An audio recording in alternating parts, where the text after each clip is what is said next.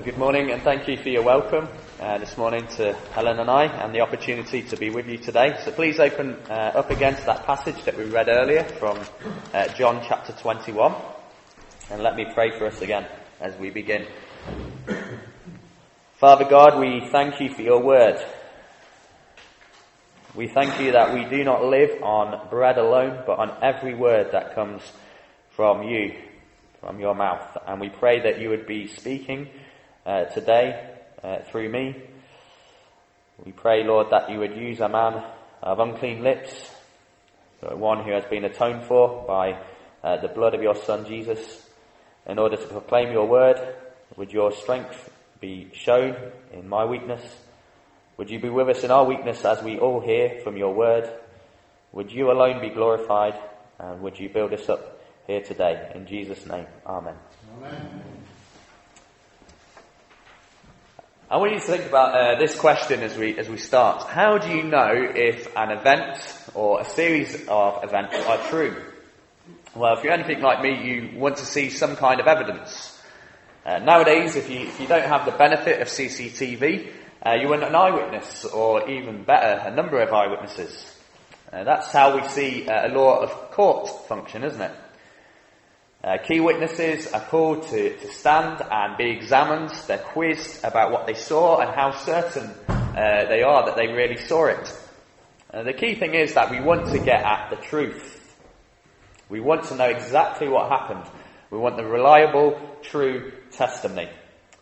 And in a court of law, for there to be a conviction, there must not only be this reliable testimony, but a sufficient testimony. One where there's enough evidence for us to make a decision beyond all reasonable doubt either way.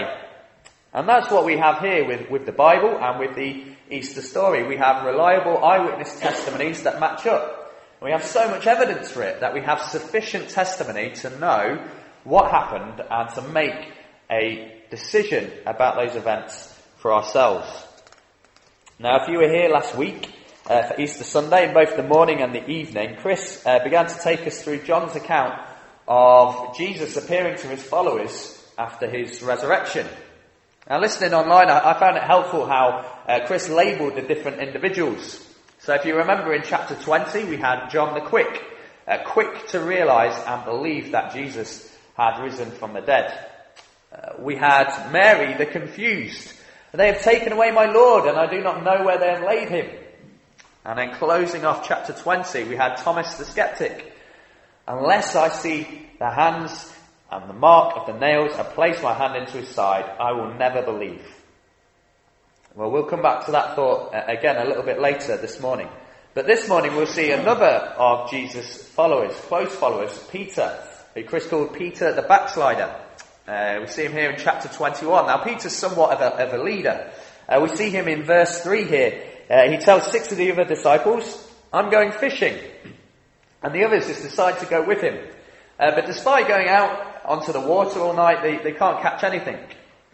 But something much more significant is about to happen that day. If you look at verse 14, John tells us this will be the third time that Jesus reveals himself to his closest disciples since he was raised from the dead. Verse 4, the day's breaking. Jesus appears on the shoreline. But the disciples don't realise it's Jesus. We're later told in the account that the disciples are about 100 yards away from the shoreline, and Jesus calls to them there in verse 4, Children, do you have any fish? They answer that they don't. And somewhat surprisingly to a man they think is just a stranger, they obey when he tells them to cast the net on the other side.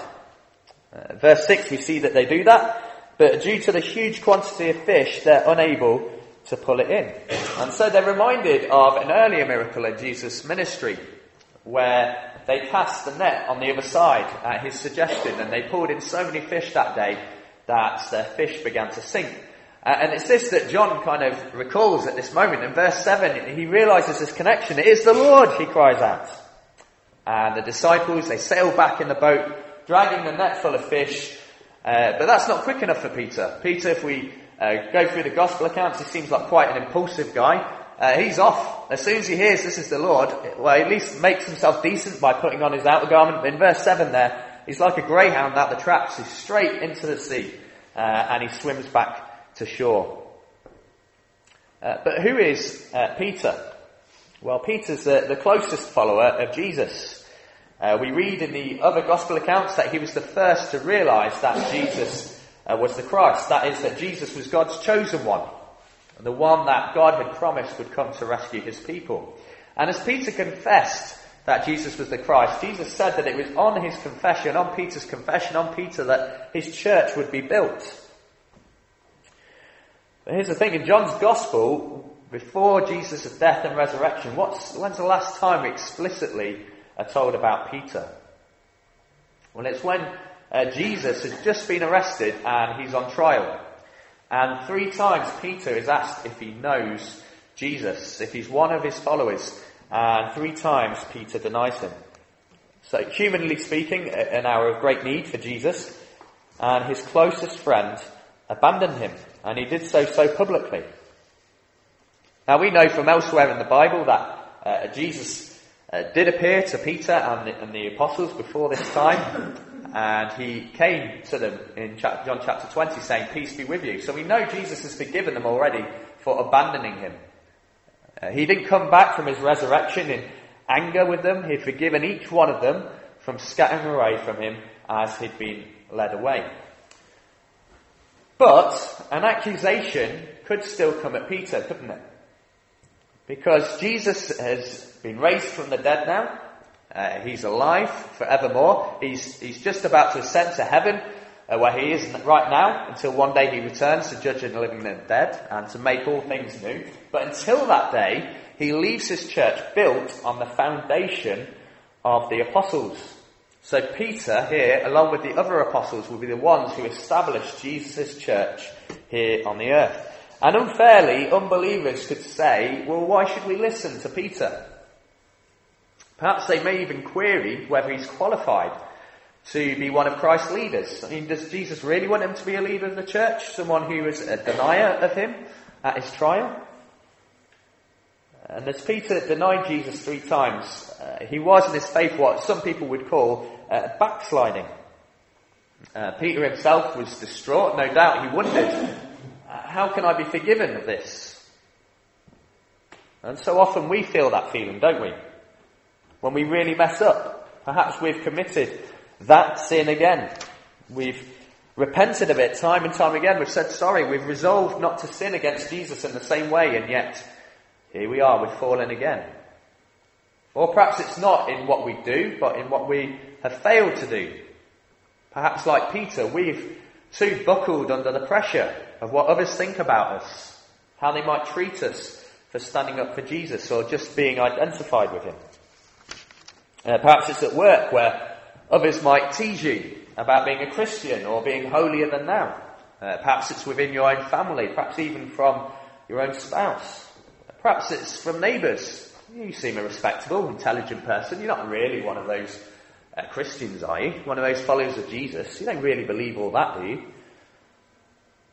Perhaps there are moments that you can think of when you didn't really stand up for Jesus. You didn't really identify with him. Perhaps there's a time when you feel you should have said something, but you just didn't. Well, wonderfully, Jesus' thoughts are higher than our thoughts, and his ways are higher than our ways. And wonderfully, there's full forgiveness and restoration for anyone and everyone who turns to him in faith. And we are forgiven in those moments. That's certainly what we see of Peter here as we witness Jesus' interaction with him. So the disciples, they've just made it to land. And verse 9, Jesus has laid out a charcoal fire. He tells them to bring the fish. And so in verse 11, Peter hauls this net of fish, and we see Jesus provide for them miraculously again. Our mind is taken back to when he fed the 5,000. All his followers were worn out. And just again here, his followers were worn out after a night of fishing. But again, Jesus miraculously provides for them. And then here in verses 15 to 17, we get this interaction with Jesus and Peter. So let me read those verses for us again. And verse 15. When they had finished breakfast, Jesus said to Simon Peter, "Simon, son of John, do you love me more than these?" He said to him, "Yes, Lord, you know that I love you.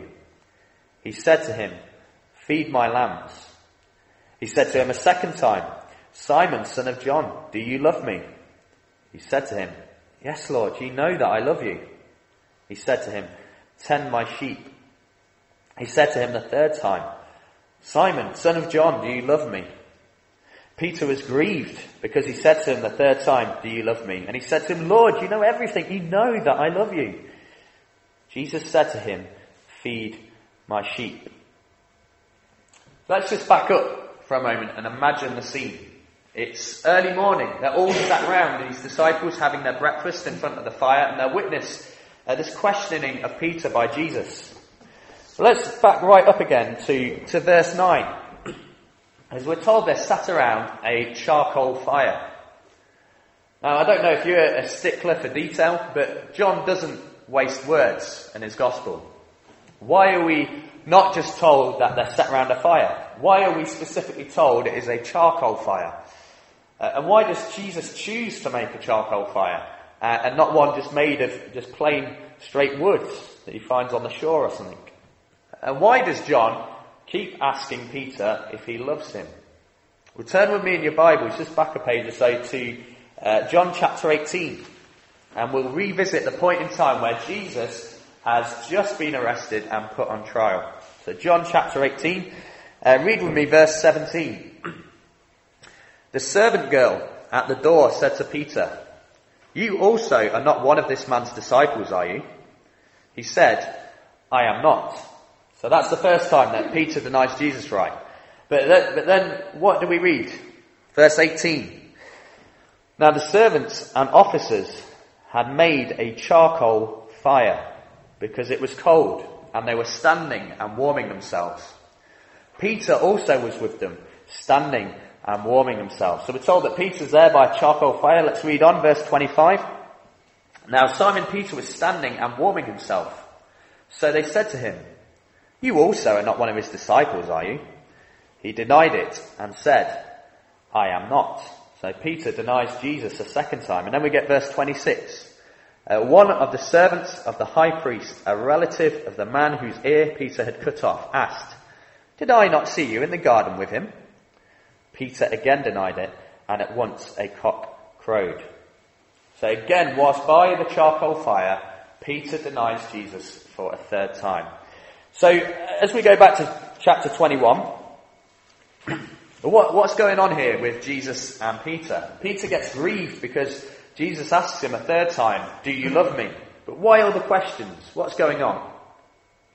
Well, Jesus is publicly reinstating Peter for everyone's benefit, everyone else's benefit as well as Peter's. Jesus, if you like, he recreates the scene at which Peter had denied him 3 times. And whilst Peter had denied Jesus 3 times by a charcoal fire, here, by a charcoal fire, a repentant Peter reaffirms and redeclares his love for Jesus. Peter is completely forgiven by Jesus. And here in this passage, he's even entrusted to look after his church, his sheep. Why? What happened in between? What's happened in between these 2 charcoal fires in John's Gospel? What's happened between the charcoal fire in chapter 18 and the charcoal fire in chapter 21? Well, what's happened is Christ's death and resurrection. In John chapter 19, Jesus, as he dies, he says, it is finished. That is, the debt of Peter's sin and the sin of all who trust in Jesus has been paid for at the cross. It is finished. Jesus' death and resurrection has secured for all believers, it secured us from an eternal death. It brings us full peace with God, full forgiveness, and unconditional forgiveness. Peter here, he doesn't have to do anything to earn back his forgiveness for what he's done. And the truth is, he never could. He denied Jesus. He'd refused to be identified with Jesus, the Son of God. There's no way that he could make up for this through any of his own efforts. But he doesn't need to. Peter's recognised his sin. He's repentant. And Peter, no matter how flawed he is, he does love Jesus. He has turned back to him in faith. But Peter has full forgiveness and restoration because of Jesus' death and resurrection.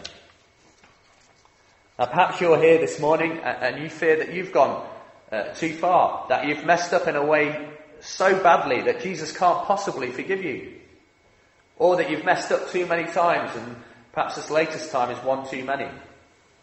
Well, listen again to God's word this morning that those who turn and believe in Jesus have full forgiveness and acceptance with him because of his death and resurrection on your behalf.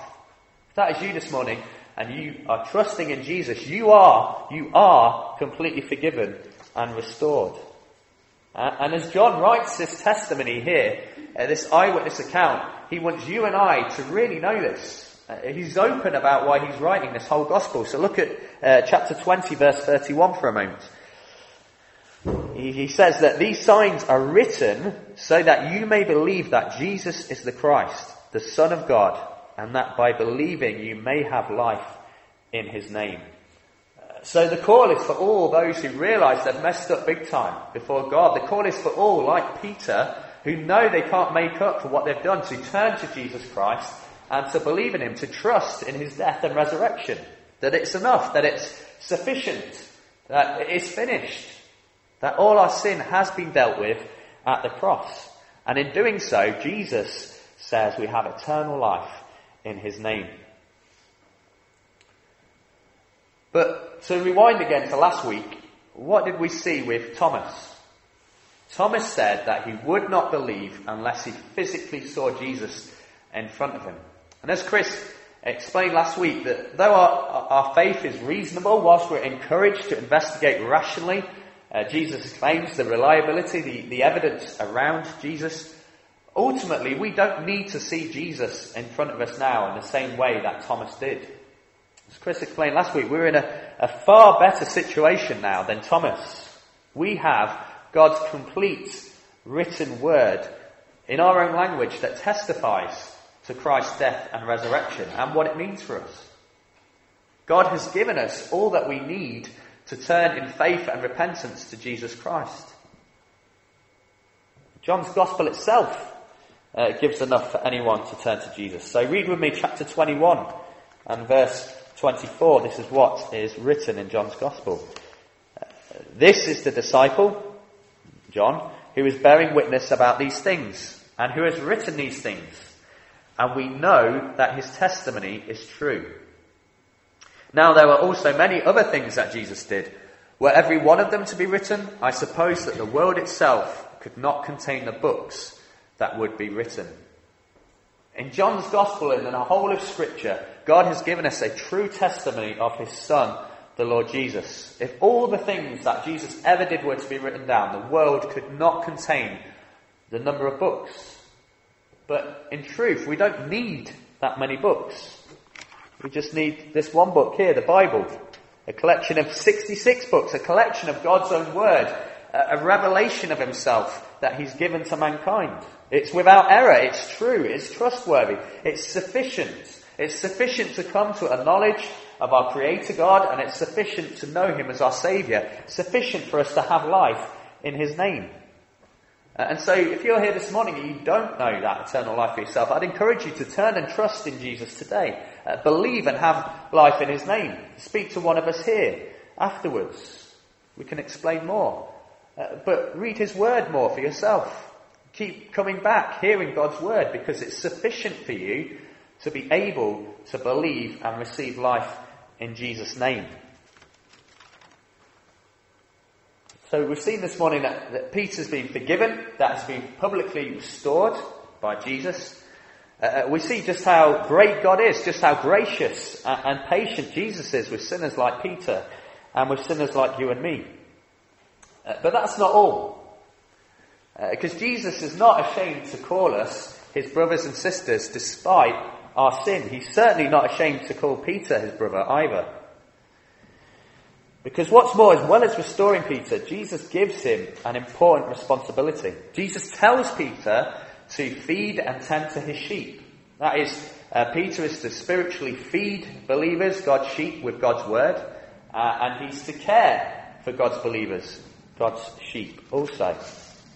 And that's a massive responsibility, but that's what Jesus calls Peter and other shepherds, we call them pastors or elders. The word's interchangeable, really. It's the job of pastors or elders to feed God's church with the word of God, to pastorally care for and oversee them. But not many people like authority. Often today we see people all the time, even in the public news, abuse their authority. And people don't like authority structures. For some people, they don't like the idea of some kind of authority structure within a church. There is a problem, yes, with the way that people have misused authority in the past, but that's the problem, the way that people have misused it. The problem is not with authority itself. And at the end of the day, the church belongs to Jesus, and he has given an authority to pastors to oversee his flock, and he calls all of us believers to submit to their leaders in the faith where those pastors are leading according to his word. Christ's design for his church is designed for believers. It's to grow and endure to eternal life, and that is through his local church, to be part of a local church where elders exercise a spiritual oversight of them, where his elders feed his people with the word of God and care for them according to his word also. This is Christ's design for us. And it's also a high calling for those of us who are elders. If we really love Jesus, are we taking seriously his charge for us to care and feed his sheep faithfully? But here's the big thing. The authority is not in us, it is in God's word. As elders, we have no authority over God's sheep other than his word. So you are not obliged to submit to a pastor where they are telling you to take an action that is contrary to God's word, or in areas that are not clearly directed by God's word. But where elders are faithfully calling you to obey God's word, where they're seeking to shepherd you according to God's word and his will and his leading, there as believers we are called to submit. The charge to Peter and to all elders here is to shepherd Christ's sheep. And how do we see that done in this passage? It's by feeding and tending. But feeding and tending with what? Well, it's with his word, with the testimony about him, about who he is, what he has done for us, and what he calls us to live now. This is a true and sufficient testimony for all of us to believe and to continue on believing, to continue on following, because this is the testimony that leads us on to eternal life in his name. We follow Christ's design for his church. We submit to elders who one day will have to give an account to him on the final day, as they shepherd us and feed us with God's word. And as that happens, we will be shepherded along the way to be at home with Jesus. We can expect to see a gradual growth in our lives that is actually just the fruit of a genuine and continued faith and repentance. And here we see that with Peter. We see with Peter here, we know there's a full forgiveness because of the death and resurrection of Jesus, even for those who might think that they've backslid too much or are too far away from forgiveness.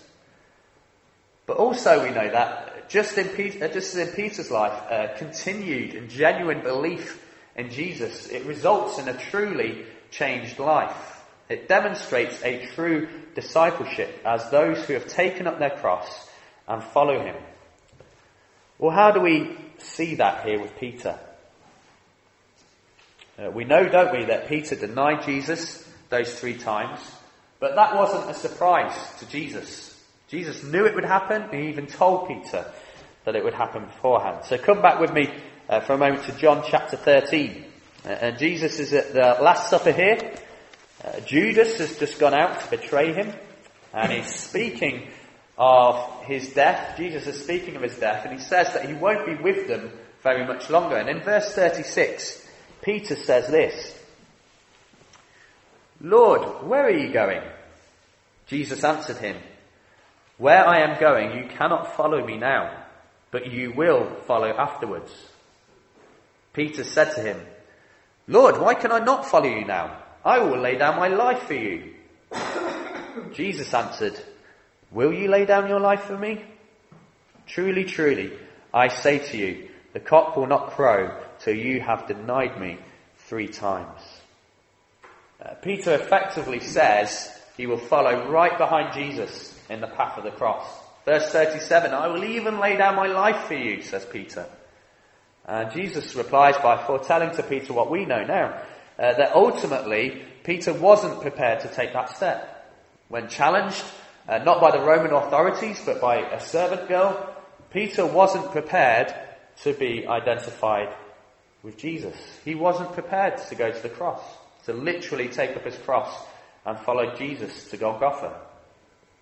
Now, Peter loved Jesus. He wanted to share in the same lot as Jesus. But in that moment, he backslid. He rejected Jesus. But since that moment, he'd repented. He'd turned from what he had done. And we've already seen this morning how he's forgiven and he was publicly restored just out of Jesus' sheer grace. But look at what happens as we turn back to chapter 21. Jesus says this to Peter in verse 18 after this public restoration. Truly, truly, I say to you, when you were young, you used to dress yourself and walk wherever you wanted. But when you are old, you will stretch out your hands, and another will dress you and carry you where you do not want to go. This, he, Jesus, said to show by what kind of death he, that's Peter, was to glorify God. And after saying this, he said to him, follow me. Peter had wanted to follow Jesus, but in a moment of unbelief, he didn't. But following his repentance, we are told that he really did follow Jesus. Jesus tells him in verse 18 he would go where he doesn't want to go. He'd have his hands stretched out, and that's a way that people spoke about crucifixion back then. And verse 19 we're told that in this way, Peter's death would glorify God. You see, we're told here that a day would come when Peter would have another charcoal fire moment, if you like. But in that moment, rather than deny Jesus this time, he would be prepared to literally go to a Roman cross, as he said he would back in chapter 13. There's a change in Peter following Christ's death, resurrection, his ascension and his pouring out of his Holy Spirit at Pentecost. In time, we would see this fullness of the fruit of Peter's faith and repentance as he followed Jesus' footsteps to a Roman cross. But that change, it didn't happen overnight. For Peter, it happened a number of years later on, even from this story, this account. And that change didn't happen because Peter was great, or there was any greatness in or of himself. It happened because Christ worked powerfully in him by his word and through his Spirit. Now for us, we have God's word, his true and sufficient word. And it's through his word and the power of the Holy Spirit as that word is applied to our hearts that we believe and continue to have eternal life in his name. It's through his word, by the means of faithful preaching of his under-shepherds, that we are fed and cared for, that we are shepherded through our lives. And it's through his word that we will be shepherded to realise the fullness of our salvation, displaying along the way a genuine fruit of faith and repentance. Now these things, God's word has been written for you and has been preserved for you for centuries, that you may believe in Jesus, that you believe that Jesus is the Christ, the Son of God, and that you would have eternal life in his name. Let's pray.